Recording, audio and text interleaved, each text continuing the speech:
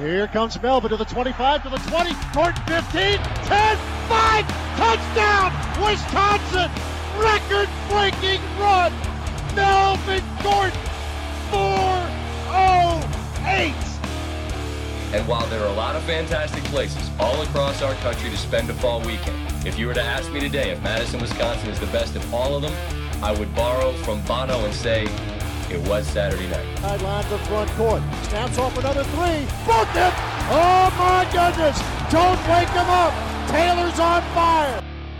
Welcome to the BuckyCast, a Badgers podcast by the fans, for the fans, and with the fans, where we will always turn our backs on Minnesota, where we will always appreciate that 6'4", 330-pound pulling guard, and where a 42-40 defensive slugfest in the Kohl Center is not ugly. It's a defensive masterpiece in our eyes. Wherever you came from and however you found us, we hope you enjoy your stay, and on Wisconsin.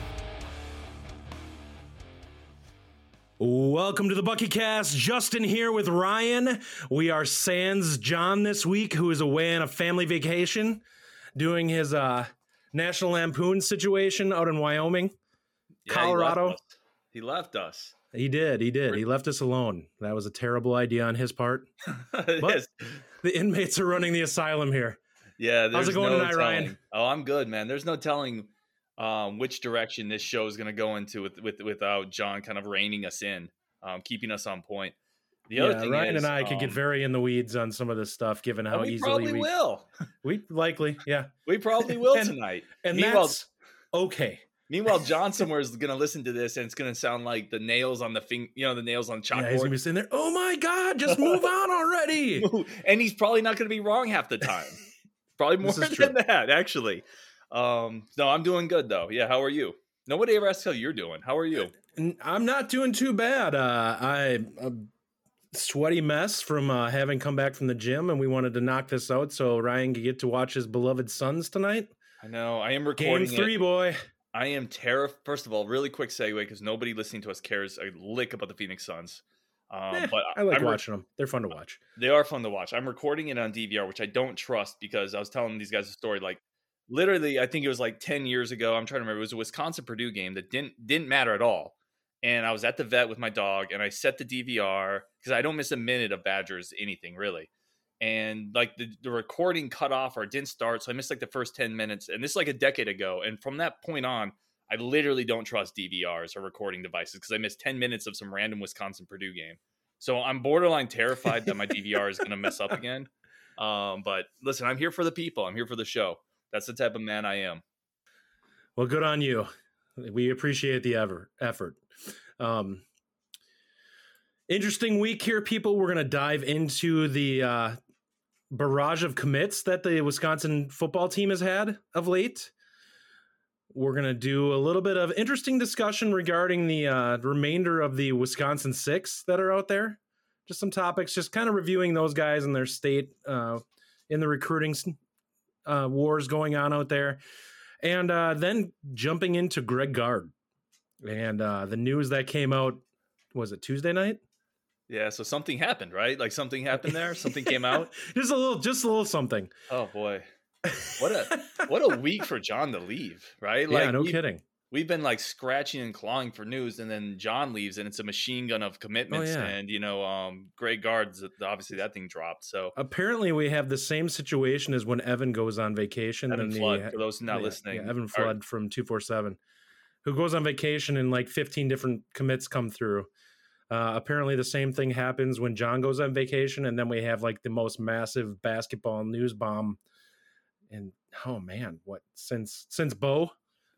I mean, this is the situation. I would say this is the biggest Wisconsin basketball off court stuff since probably Bo Ryan and everything that kind of went around his departure and kind of circumstances with Gard getting the job. It's probably the biggest since at least then, right? Yeah, I'd say so. I mean, I can't think of anything else that's really, truly We've been a fairly clean program from that standpoint. There hasn't been a lot of drama. I mean, the closest thing I guess you'd say was the potential, the discussion about a couple of guys that people thought may have transferred in the offseason. And that's nothing compared to this. Yeah. And that's All right, well, nothing major compared to this. let's shelve that because we're going to talk about that later. We're going to start off with a bunch of good news. Should we just jump into the commits we got? Yeah, let's dive into this. So what do you got for us, Ryan? Who are the guys that we locked down this week? In incredibly rapid succession, the Badgers nailed down 5 recruits, or 5 verbal commitments. We're just going to kind of go down the list to talk about them a little bit. The first one is Akuri Lyde, who's a 5'10" or 6-foot corner. I've seen him listed both. I think he's probably closer to 5'10". They showed a picture of him next to Berger, who I believe is legit, probably 6'1" at least. I would guess he's around 5'11", 5'10". Okay. Yes, I've seen him listed he's not 5'10" to 6. Yeah. 170-pound cornerback from Wayne, New Jersey. He's a mid 3-star on the recruiting sites. Competing offers: Duke, Pittsburgh, Michigan State, West Virginia. So this is a good strong recruit. We talked about him some in the last show. Not a big physical specimen. He's not a burner. He's not real big, but probably a slot type guy. Someone who can play on the inside. He shows good quickness, breaks on the ball well, and he's physical. He's a physical player that comes up and hits people. I mean, he kind of fits the prototype of what we've seen a lot with Badger corners. They tend to be short on the long speed guys and who are solid and short on the vertical size. Vertical size.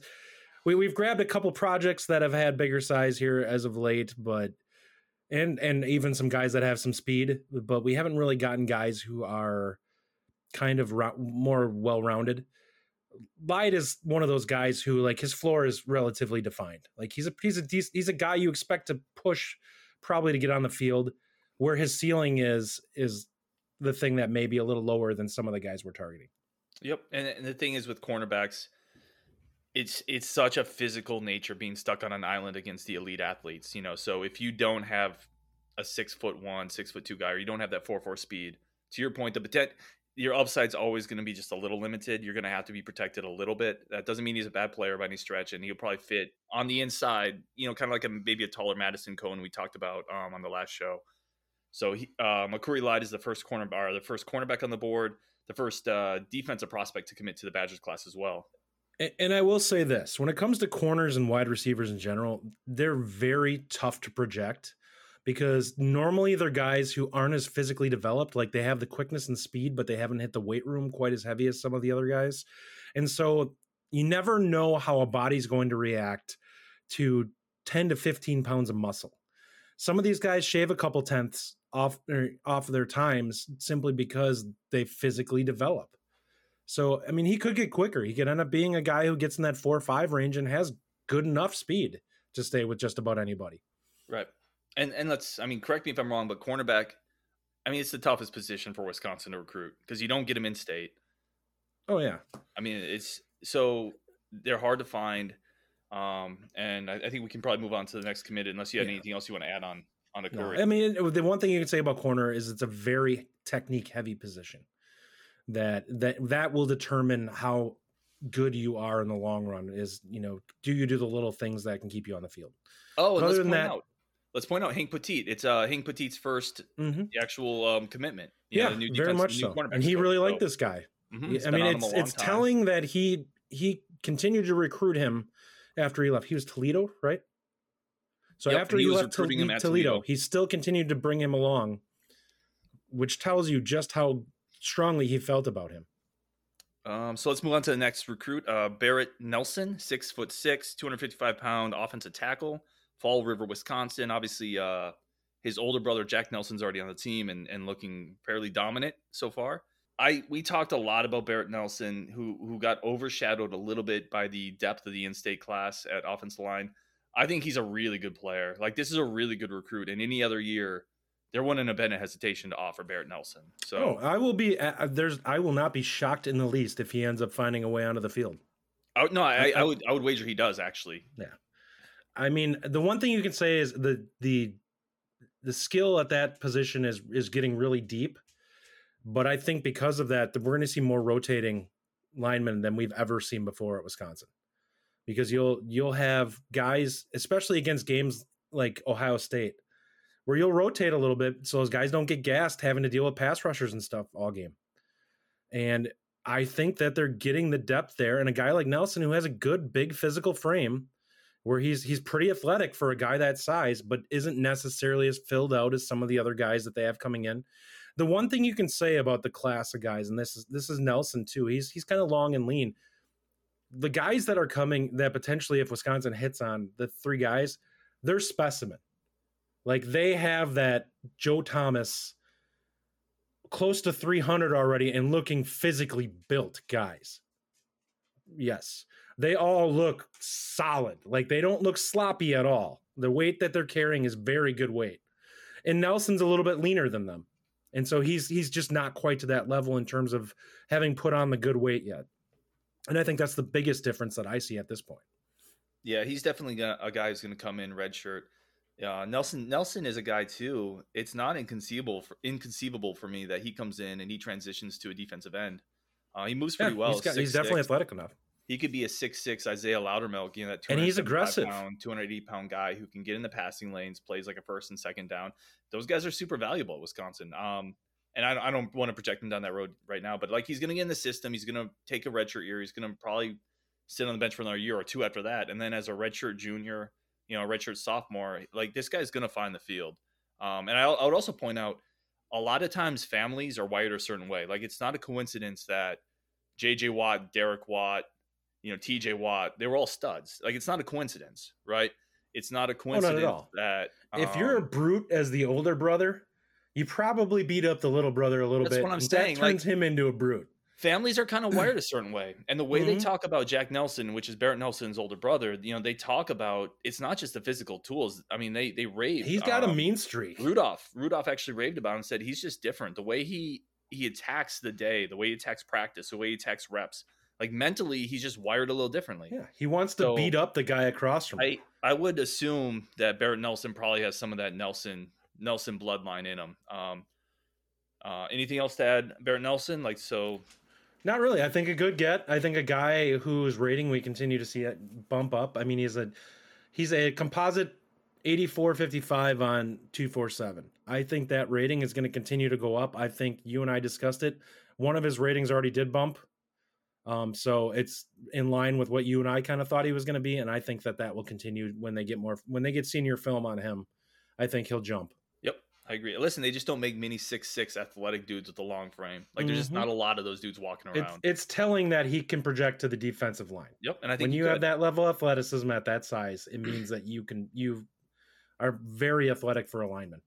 All right, let's move on to one of our favorites, Cade Yakimelli. Cade is a 6 foot, 195-pound athlete, listed as an athlete, out of Harrison City, Pennsylvania.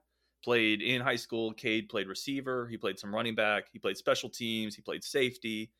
Returned a kick for a touchdown. One of the interesting things I saw with Cade is a lot of times you bring a kid in as an athlete, but he wants to be a receiver or he wants to be a safety. Like, he has an obvious preference.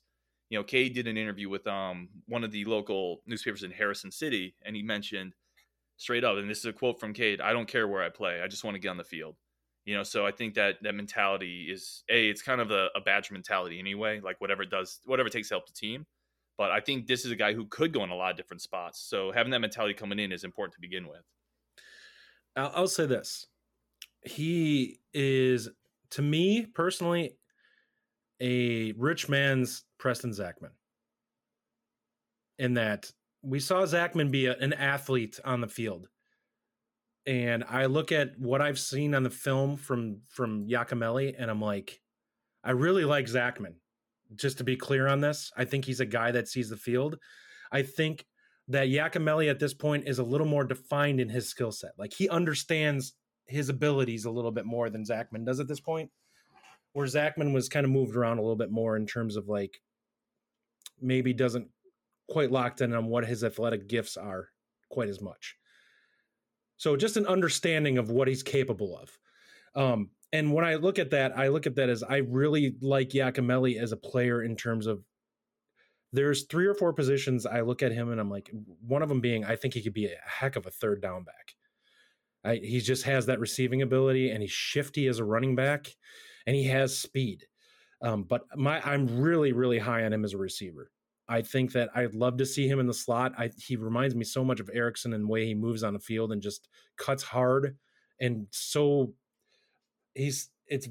you don't always see receivers decisive in their cuts. He's a guy who's very decisive in his cuts, and because of that, he creates easy separation.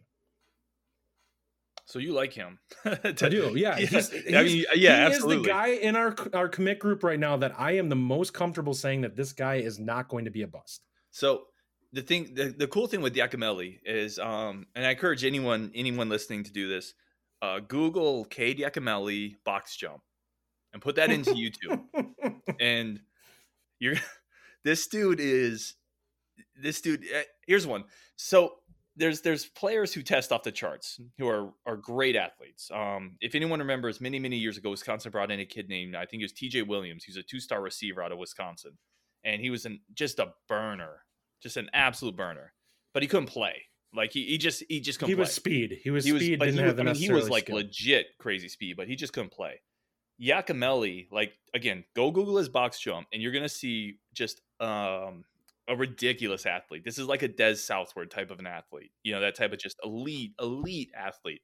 But then you watch his film, and I think this is the point you were making. The film backs up the athleticism, and it's hard to find that combination, right? It's hard to find that combination of a guy who is testing off the charts, like who would go to a combine in 3 or 4 years and probably put up freakish numbers, but also a guy, when you watch the film, you're like, oh my goodness, this dude's a football player. He understands his abilities and uses his advantages. This dude hits creases and puts a foot in the dirt and takes contact. He's built well. He understands angles. Like he'll return a kick. Like he's versatile. And I love this pickup. I think this is easily, and it's not a big class yet, but I think this is easily my most underrated recruit that we've verbaled so far. He's a guy that composite wise, my perspective on him, and this, it's probably never going to back it up in terms of rating. He's a fringe 4-star in my opinion. I think he's a 4-star athlete. And if he was in Florida playing at, if he was in Florida playing at a bigger school with more game film, I think he's a 4-star athlete. I think he's a total 4-star athlete. He's very developed, so you don't have to worry about him putting on weight because he's already 200 pounds. Yep. He's 6 foot. So, I mean, he's at a great weight, and he's strong. He's strong. 21 reps in the 225. That's NFL draft level. Like the film backed it up. Like the film just backs it up too. And here's the thing too. A guy like this, his floor is, assuming he stays healthy and he commits to the team, his floor is a special teams demon. Like at a minimum, like a guy like this is going to be great on coverage teams. And I think there's a lot more there, but he's not going to be a bust.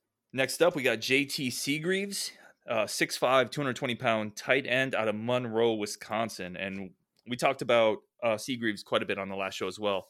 And not to rehash everything we said, but I love picking up a athletic tight end with ball skills. And the thing of it is, we've talked a ton about our tight end recruiting in this class, and now we can kind of put a little bit of a bow on it because we have some resolution. And this is a guy who went to camp. I love camp offers. By the way, Cade Giacomelli, another camp offer. This is a guy who went to camp with other tight ends, with Keller, with other people, and this is who the Badger staff wants. This guy is a preferred walk-on in a normal year because of his film. Oh, I think he's better than that. Well, I'm saying because of his film, because of the fact that there's nothing out there on the kid. He would have probably been somebody who came to camp and just whatever. His athletic gifts, if he was playing at a major school, like if he was playing at Fond du Lac or at Kimberly in Wisconsin, this is a kid who would be a mid to upper 3-star with his level of size and athleticism and the offenses that they run. Because he would probably have ended the season with 25 catches, 500 yards, something like that, and like 10 touchdowns. So his high school uses a 3 tailback system, and they threw him, I think, 6 passes over the course of the year.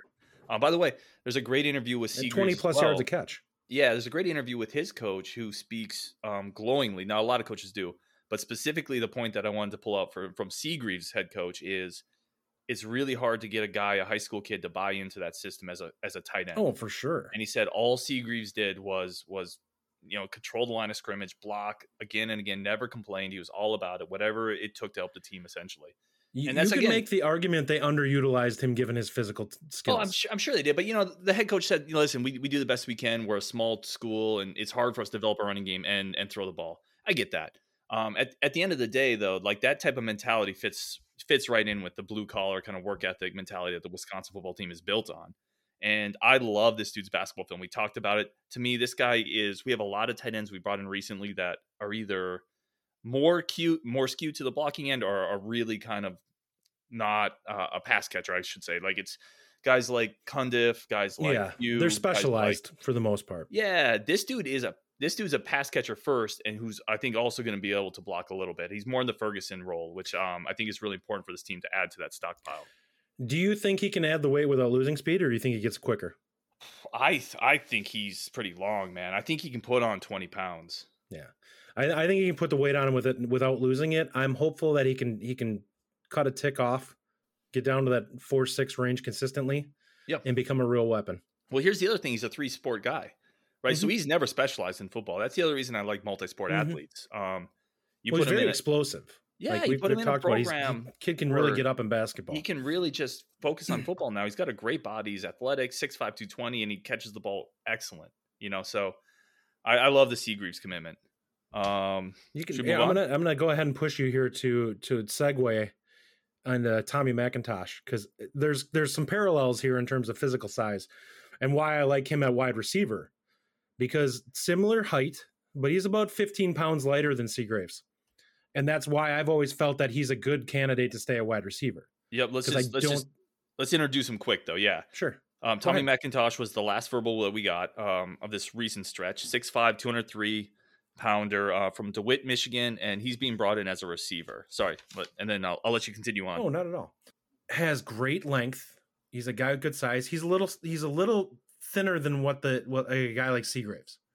And I think he's a guy that legitimately, if you really get him in the weight room and get him to develop, he could probably carry 220 and be just a huge physical, fast receiver. I don't think you want him getting heavier than that, but I think he can get to that size, given that he's not a guy who's really bulked up. Like if you look at his film, he's not skinny, but he's not super bulked up either. So I think you can add some muscle on him to get him so that legitimately, this is exactly what you and I have talked about before. What I bring up all the time. I want a guy who can kind of box out and catch. We haven't had those guys. Like Ohio State from time to time has had a few of those guys that you just can't cover because you put a 5'10" corner on them. They get a guy who's 6'4", who's 215 pounds and is just like, I'm going to box you out and I can catch with one hand, or I can extend and then just bring that other arm up and grab it. And you just can't get back because I'm too big. Yeah. Like, I don't know if McIntosh... Well, who was the guy that caught the touchdown pass in the championship game? It was at 17? The big dude. I can't think of his name now. And we just couldn't cover him because he had so much size. I think he was the last touchdown in that game. And it was a big grab where we just couldn't get around him. Here, I'll bring that up. Was it Brown? Why is that name stuck in my head? Is it the kid that went to the Jets, maybe? Possibly. We'll look him up real quick. With McIntosh, for me, you've talked a lot about wanting to get a big receiver. And then I started to really think about when was the last time Wisconsin had a 6'4", 6'5" receiver that panned out, that was really good. It's hard to think of one. That's what I'm saying. It's really hard to think of a Wisconsin receiver that fits that mold that's been successful. Like, we brought in guys that are that big. Like Chase Hammond was that big. He had injury problems. Kyle Jefferson was like 6'4", but he had injury problems as well. It's tough. It's tough to find those guys. I think McIntosh is he's a bit of a project. I think he's never going to be a burner. He's definitely got a few things that you need to see him clean up, like route running and stuff like that. But he has the athleticism. And I think he sticks at receiver. Like, I don't think you bring him in thinking he's going to transition to tight end, because in that case, you would just go find a 6'5", 230-pound tight end and recruit that guy. Oh, definitely. Like, clearly, to answer the question, Wisconsin is bringing McIntosh in as a receiver. Otherwise, they wouldn't be bringing him in, quite frankly. So they believe that his upside is there, and that's where he stays. Do you remember? Like, here's one for you. You remember how excited Wisconsin fans were to imagine Tanner McAvoy as that outside threat, that receiver, and how much we thought that would work? Yeah, there's a night and day difference. Like, McAvoy was a athlete. And that's what he was. A great athlete, he was not an exceptionally skilled football player, but he was a very good athlete. And I think what your goal is here is if you can get this guy to be refined to the point of just being a solid skill guy, he has the physical tools to be a very good player. And if he has the ability to become a very skilled player, you're looking at an all-conference kind of guy. Oh, absolutely. His size alone gives him upside that other receivers he has speed. Don't have, and he's fast enough. Yeah, like he's not a burner, but he's fast enough. Like I think his enough. long speed is there. I think that in tight spaces, I think you could say that he takes a little getting up to speed. But that's most big guys though. Like that's sure. Not unique to him. Not at all. Smaller guys are quicker in space because they're lower to the ground. They have a shorter sense of gravity. I mean, and it's shorter strides. Yeah, absolutely. So all right, I got some questions for you. You ready? Sure. Let's do this. You have not been briefed on this. Okay. No, I have not. Out of this group of kids we just landed, the 5 recruits, who is our most important commit that we got? I'm going to say Yakimelli because I like his versatility. I think that he helps at a few different spots, and I feel confident that he'd be at least productive at a lot of them. I think that he could be a productive safety. I think he'd be a productive wide receiver. And I think he'd be a productive running back to the point of being a guy who can spell whoever your workhorse is. Like he's a guy who's going to go out there that is not going to be a bad running back. He may not be a guy who shows out against like Ohio State, but against a lot of our schedule, he's athletic enough that he can burn a lot of the teams that we play. He may not be, blow it up against the teams with the elite athletes on defense, but against most of the teams, he could definitely have big plays. Okay, that's a good answer. Biggest upside, most exciting. I'm assuming you're already going with Yakimelli on that. If I take Yakimelli, go ahead. I don't actually. I think McIntosh has the most upside. Okay. If he hits his ceiling, you're looking at a guy who has a 6'5" frame, who potentially runs in the 4.5 range. And if he puts on the physical weight and is a physical receiver, he's a matchup nightmare. He's going to get deep on guys constantly just because if they try to get into him, he's going to shove them off. They're going to get off their path, and he's going to end up with a yard or two of separation just to run by guys. And to your point there, he's also a guy who can dictate some matchups. Like we haven't had a ton of receivers where the defense really has to adjust. Like if McIntosh does hit that ceiling, then suddenly the defense has to probably move a bigger safety into the box to guard him. Or you definitely have to roll a guy to him. And they're shifting because you're not around. Covering unless you have a 6'1", 6'2" corner, you're not shutting him down because he's going to be able to. He doesn't even have to jump. Like he's just going to be able to stretch, and he's going to be taller than most of the guys. Gives you a red zone threat on the outside that we haven't had a ton of either. All right, you ready for the next one? Well, and you've played basketball. You know how it is when you get a guy who's 6'5" on you that kind of boxes. Can't get like you just can't get into him. It's so hard to like move past that unless you're physically stronger. You're not going to be able to get into his body to keep especially the way they have clamped down on any type of touching and clamping, holding, bumping on the outside. Having a physical receiver only makes that harder for the defensive backs at this point with the way the game's officiated and played. Next question: safest player. Which of these guys has the highest floor? I'm going to probably say Nelson. I think that his floor is a rotational offensive lineman, meaning and that is saying something at Wisconsin, because I think he's going to be a guy that probably he's short enough. I think you can slide him in at guard. I mean, his brother's 6'8" and he's playing guard this year, which is insane. But I think that he's a guy that has positional versatility. He could be a swing lineman. I think he'll be athletic enough to play like right tackle, but I think he'll be able to play both guard positions. And I think he'll get on the field. And if he has the mean streak of his brother, he could end up being an all Big Ten kind of guy. And I agree with you there. I think I agree. I think he has the highest floor. It's just hard for me to see his film, how athletic he is in that frame, and think he's not going to turn into. Now, Wisconsin's offensive line's going to be loaded, but I think he's going to be a really good player. And he's going to at least find rotational depth minutes. Let's take a little bit of a break here. We'll take a break and be right back, but we'll jump into the Wisconsin guys. The in-state guys, and just kind of take a look at them and review, some of the changes that have happened with them, what seems to be happening. It sounds like we're getting close to decisions with them. But all right. Thanks for listening to the BuckyCast, everybody. We'll be right back. You're listening to the BuckyCast. Follow us on Twitter @TheBuckyCast or email the show at thebuckycast@gmail.com. Welcome back to the BuckyCast. It's Justin here with Ryan. We're going to dive into the Wisconsin guys or in-state guys who are uncommitted at this point. There's a couple of questions and things that just diving into them a little bit more in depth about roles they play. And it sounds like these guys are going to be popping soon, making their commitment choices.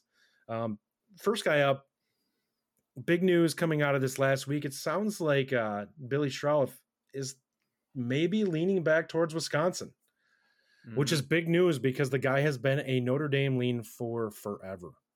We're talking a solid 6 months, maybe longer than that. It's always been assumed. Like it's always been assumed that he's going to be a Golden Domer. And how wonderful would it be to pluck him back out of their dreams and out of their their future rotations. As somebody who follows recruiting very closely, and Ryan is one of these guys too, nothing frustrates me more than a school that disrespects Wisconsin at areas that they have no right to.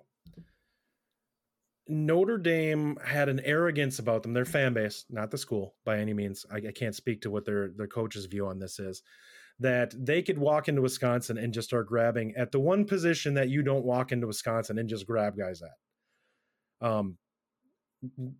Offensive line is typically the position we do not lose guys. Regardless of whether they're a 4-star or not, or Ohio State offers or whatever, they do not normally go. The last guy that we remember that we lost an offensive line recruit was Ben Brotherson, who, if his brother was not going to Michigan to play baseball, probably plays for Wisconsin.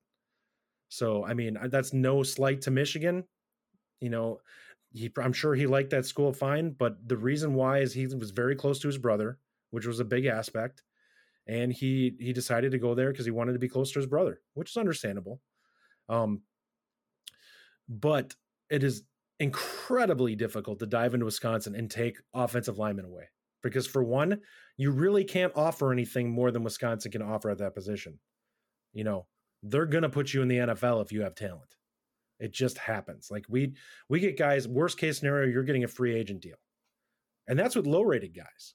When we get studs that go in there, typically if you're legitimately a stud, like you have the physical talent, you're probably going first 3 rounds and going to go to a pretty good team. Well, let me jump in here though, because if there's one school that could really push Wisconsin for offensive linemen in the NFL and draft pedigree, it's Notre Dame. Like Notre Dame has had a string of first round picks recently, and the other thing with Notre Dame, like I agree with your overall point. By the way, the Notre Dame fan base, which is true for most quote unquote blue blood schools, is incredibly arrogant. They're incredibly elitist, arrogant. It comes with having your own network for the last 40 years, for Pete's sake, right? Like that's part of the territory. Their thought, of course, was they could stroll in and pluck 1 or 2 of these offensive linemen, not just Schrauth. Like they could bring Hinsman or Bruner with them. Oh yeah. So not only that, they're dismissive of what we've done with the offensive line. Well, of course, which is silly. It's obviously silly, but I would say that, I mean, they're on par. We're on par with them. They're on par with us. Alabama's right there as well. Well, I was going to say the top 3 schools, and you can name any one of these O-line U, is literally Wisconsin, Bama, and Notre Dame. They all do an exceptional job, right? And they're all really good programs year in and year out. Traditionally, they're consistent winners. But the biggest point of this to me isn't even the Notre Dame aspect. It's the fact that we might actually keep the bulk of, for a while we weren't really sure, and we're still not sure, by the way. Like Schrauth could still go either way, but there's a chance that we really keep this entire core of in-state offensive linemen together, and then you pair them up with Nelson, who we've already talked about in pretty glowing terms, and you have on the back of 2 other really good recruiting classes for offensive linemen. When you look at last year's class and the year before that, now you have another 4 guys coming in, 3 of which are 4-stars, and the other one who really like this pipeline. If you get these 3 kids, if you get Bruner, Hinsman, and Schrauth, who's now leaning back to us, suddenly that offensive line pipeline is looking as stacked as we've ever had it. And it's about to pop, right? Those guys are about to be on the field. We have not had this level of interior line recruit. I don't think even in the time that we've been really great recruiting the offensive line, we have not had a bunch of interior guys. We've had tackle. We've recruited the heck out of tackle, and we've slid some guys in. We have not had a bunch of 4-star guys in the interior. Caden Lyles, I think, is the last 4-star we've had that was interior. Right. Other than him, it's been mostly mid 3-stars. We've had a lot of developmental guys. Oh, well, yeah, and some guys like Peter Kahns and Travis Frederick and those dudes. Yeah, but we're going back a decade then at that point. And those weren't 4-star kids, though, right? Peter Kahns wasn't. Oh, no, Peter Kahns was, I think, actually, now that I think about it. Kahns might have been close, but Frederick was a guy who was probably, mid 3-star? I think he's mid 3. He was a camp offer, actually. Yeah. So, no, to your point, like adding a couple 4-star interior offensive linemen and then adding Nelson on the edge again. Like, this is shaping up to be one of the best offensive. I mean, this would be one of the best offensive line classes in the country if we landed those three, and that's not arguable. And then the cherry on top, like the top guard or something like that, or top center recruit. I mean, he's up there, you know, and Bruner is he really, was at really one highly point, rated. And Shrouth could still go either way. He could still be a defensive lineman, but I mean, I think the intention is to bring him in at the offensive line. So, yeah, I think that'll be interesting because I think Shrouth will be very dependent upon, number one, what he wants to do, because he's a guy who legitimately, he's talented enough that as the coaching staff, you can go to a kid, we're not gonna irritate you. Where do you want to play? Because we think you can start at either. And I think that's the approach. Like, I get it when you go to guys and you say, hey, you're blocked here. You got a chance if you want to go play defense or whatever, and here's an opportunity for you. Shrouth isn't that guy. Shrouth is a guy who you look at and you're like, you know, you could redshirt a year and probably be starting at guard. Like, he's got that type of talent level. Or defensive end. And the same thing for defensive line. But I think at that point, to your point, you just use it as a recruiting tool. I mean, exactly. And I'm sure that's what they're doing. Where do you want to play? We'll let you play either. What works best for you. And either way, this is adding I mean, no matter what, you're adding a 4-star kid on one of the lines. And you never turn that down. And he's a 4-star either, for sure. Exactly. You never turn that down. And actually, when we talked about it, I actually liked his defensive line film a little more than his offensive line film. I think he could be a monster there. So you can never have too many good defensive linemen, even with the way we were potentially recruiting this year's class. And looking at these group of guys, I will say this: they are different than what we traditionally get on offensive linemen from a body composition too. Like, I look at them, and these guys are more built. They're leaner, and they're very close to being already at the weight that we want to see these guys at. So it's telling to me we're not used to getting these guys that have good bodies on the offensive line. Well, and that's important. And that's from an athleticism standpoint. From a recruiting standpoint, though, that's why we talked a lot about, again, not to bring him up again, Nelson, and why he doesn't have a ton of offers. It's because he needs to develop more. He needs to put on weight. He's not quite there. He's lean. Wisconsin he needs another 20 pounds easy. But there's a reason why dudes like Bruner and Hinsman and Shrouth have offers from Ohio State, Notre Dame, Alabama. They can go anywhere because you don't have to project them. Like, you already see the weight on that frame. These are elite prospects, it's technique. Which is why we need a year to get you locked in so that you're handling yourself. Them on the board. Every program in the country wants them. You know, and they're just the type of recruits that Wisconsin doesn't usually produce in state. And to be able to potentially in 3 of them, bruh, that's a home run class, man. Especially at the offensive line position, if you can do it. I agree. And then moving on to Isaac Hamm, and the question here I want to pose to you is this: we discussed in one of the previous episodes how he is switching to outside linebacker or more of an edge guy. And I just want to get your thoughts on this. What do you think that's where his value is best? Like, are we devaluing him slightly by sliding him out to outside linebacker, given his skill set? Would he be best at defensive end, given his frame, size, and quickness? Or do you think that he potentially is the best fit at being? I think he's going to be a hybrid guy. I'll be honest. I don't think he's going to be a guy who's straight up, you know, we're going to be dropping you and stuff like that. I think he's going to be a guy who's effectively going to be a pass rusher at that position. I think this is almost something, and I'm taking a swing here, and I could be completely off. And I'm not saying any part of the Badgers coaching staff is being disingenuous here. I think them telling him we're going to put you in a little more of an attacking position, we're going to put you on the edge more, we're going to use you at outside linebacker as a way to sweeten the pot. I just think, I'm not saying they won't get Hamm if they say, hey, you're going to be a straight up 3-4 defensive end, but it's not the most glamorous position on defense to play defensive line anywhere in a 3-4. And I think with Hamm, ultimately, I think that's probably his best spot. And I think he could be the type of disruptive 3-4 defensive end that we just don't get a ton of. But I think they're selling them, to your point, on a little bit of, we're going to make you a little bit of an attacker, a little bit of a hybrid player. You're going to do all sorts of stuff, because I just think it's a sexier sales pitch than saying we're going to stick you at the 3-4 defensive end, and on first and second down, you're probably just going to eat blockers, right? By telling them that there's going to be some versatility in his role, I think it's a way of sweetening the pot. And I think he can do some of it, but I think he's a defensive end. I think he's primarily a defensive end, and potentially, you know, the type of a guy who's a game changer at that position, like Alec James, you know, that type of player. I was going to say, I look at him like this, and I think in their eyes, what they're kind of viewing him as is similar to what they're planning on doing with bowlers. And I think is you're effectively going to be an attack end in a 3-4. Like we're going to have situations where we expect that outside backer on the opposite side to come up and just stay stout and kind of effectively play like a lineman. Why? Because we can do that now. We're going to have guys that are probably pushing 255, 260 potentially if they can hold their speed, which gives you some flexibility to be able to rush that other end. And you can effectively act more like a 4-3 defensive end, which I think is really what he wants to be able to do, is that make it really difficult to tell what we're doing because our players are so versatile that you can use them in ways that the offensive line is not comfortable with trying to get a grasp of what they're going to do. I think it's going to be fascinating, really, to track our front seven and how this evolves. Because it's guys like Bowlers, it's guys like Io, it's guys like Peterson, but it's also Townsend, the Oregon transfer, 6'5".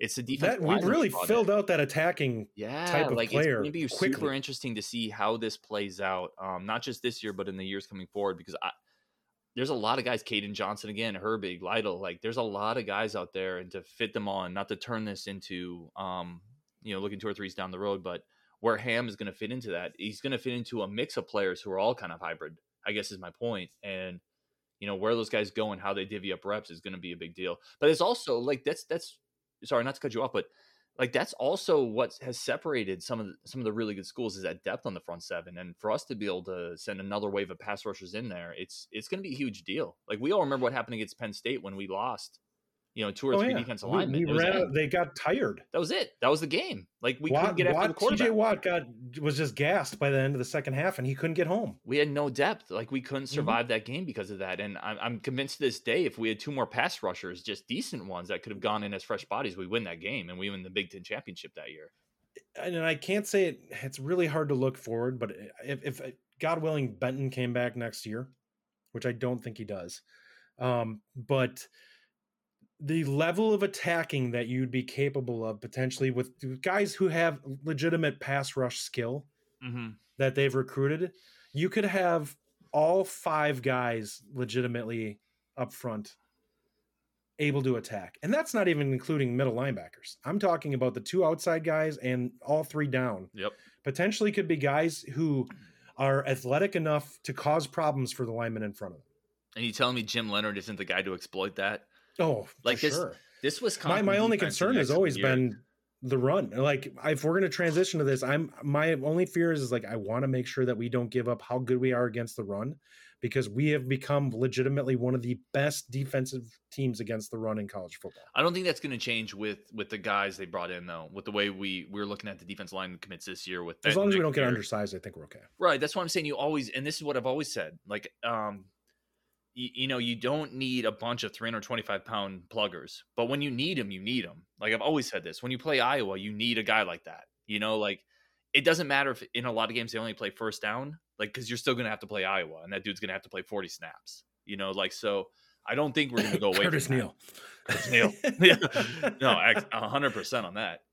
I think we probably can wrap up on recruiting, but there's a few really quick points.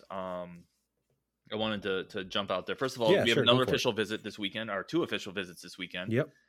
We have Vinny Anthony, who is a 6'1", 170-pound receiver out of Louisville, Kentucky. Mid 3-star guy. Best other offer is Duke. This sounds like a Wisconsin-Duke battle. And then we have James Mons III, a 6', 180-pound cornerback out of Fort Pierce, Florida, who has a little bit better offer list. Miami, Florida, Nebraska, Mississippi State. He's taken a couple official visits. We're his last official visit, and he plans to make a decision this summer. I would guess it's probably between us and Nebraska. I think Indiana is in on him too, if I'm not mistaken. Indiana had an official visit as well. Who he actually raved about Indiana. So Mons is kind of like I'm trying to think of the guy we talked about earlier, Dak Curtis, who basically raves about every visit. He loved Indiana, he loved Nebraska. He's probably gonna love Wisconsin. But is he a legacy to Nebraska, or does he just have somebody? He is. James Mons III is a Nebraska legacy. Okay. One of the things, and this was interesting, where I kind of wanted to dive into, you and I kind of had the conversation earlier with their cornerback board, is where does this go if he has a great visit here and legitimately wants to come to Wisconsin? I think most of us have kind of viewed him as a guy who we're unlikely to get. Like we kind of hung around on him, but he's not a guy that we've heard a lot about tied to Wisconsin. And he could really shake up our cornerback recruiting. Like if we blow this visit out of the water, you have Jones, Avion Jones, who was just here this last week, who is being projected potentially towards us. You have Lied, who we just got. Who, by the way, Cooley. Lied, by the way, jumped to secure to secure a spot. Like he made I have no doubt about decision. that. And that's because I think we're looking legitimately. The staff probably only wants 2 corners, but they will make room for Cooley. Oh yeah, which makes it very interesting already for Jones, because if you hold off and Cooley decides to commit, you potentially could lose your spot. Which I'm curious if he'll do this. But if Mons gets involved in this, what happens with Cooley if, say, Jones jumps in and Mons tries to commit? I think it's a good problem. I mean, it is, and I tend to think we're probably a little bit on the outside looking in with Mons. I think he's had so a lot too. of really good visits. He's not from the area. He's a Florida kid, and he's a legacy to Nebraska. I tend to think if he's come to the Midwest, he's probably going to Nebraska. I could definitely see a cornerback class of Lied, which we just got, Jones, the Oklahoma State decommit that visited last week, and then they hold a spot for Coley and just see if he commits. Yeah. I think that's with how his this plays frame, out. you have to take him. Oh, you got to take him. You got to take a 6'1" dude who hits like that and can run, because that dude could be a safety. I mean, that dude could transition and he has first, and maybe perhaps that's what they do, and then just say Natrell Jamerson's we'll figure out numbers later. Yep, I mean he's basically the same type of size athlete as Natrell Jamerson, who transitioned from receiver to safety, was really good for 2 years, and was a 5th round pick for the Saints. Like that's the type of guy Coley is. So I don't think they would turn him away. I do think Mons or Jones could commit, and then they'll just hold that spot, like you said, for Coley as an athlete. And I think that's what it'll come down to is likely it's going to either be Mons or Jones. And I think so right now, I think this is one of those things where Jones is probably sitting there updating Twitter, like trying to hear what refresh, what type of news is coming out from this weekend.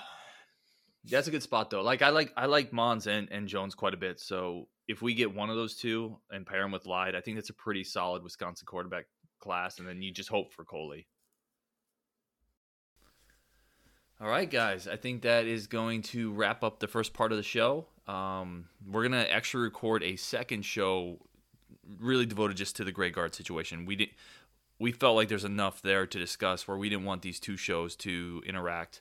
It would just get too long. So we want to do just one for all the recruiting news. And then if you want to tune into the next show, which will be released separately, it's going to be all about Greg Gard, our feelings on it, what happened, and where we think we're going from here. So we appreciate you guys listening. We always do. This is the recruiting episode, and then tune into the next one where we really get into the Greg Gard situation. And as always, on Wisconsin.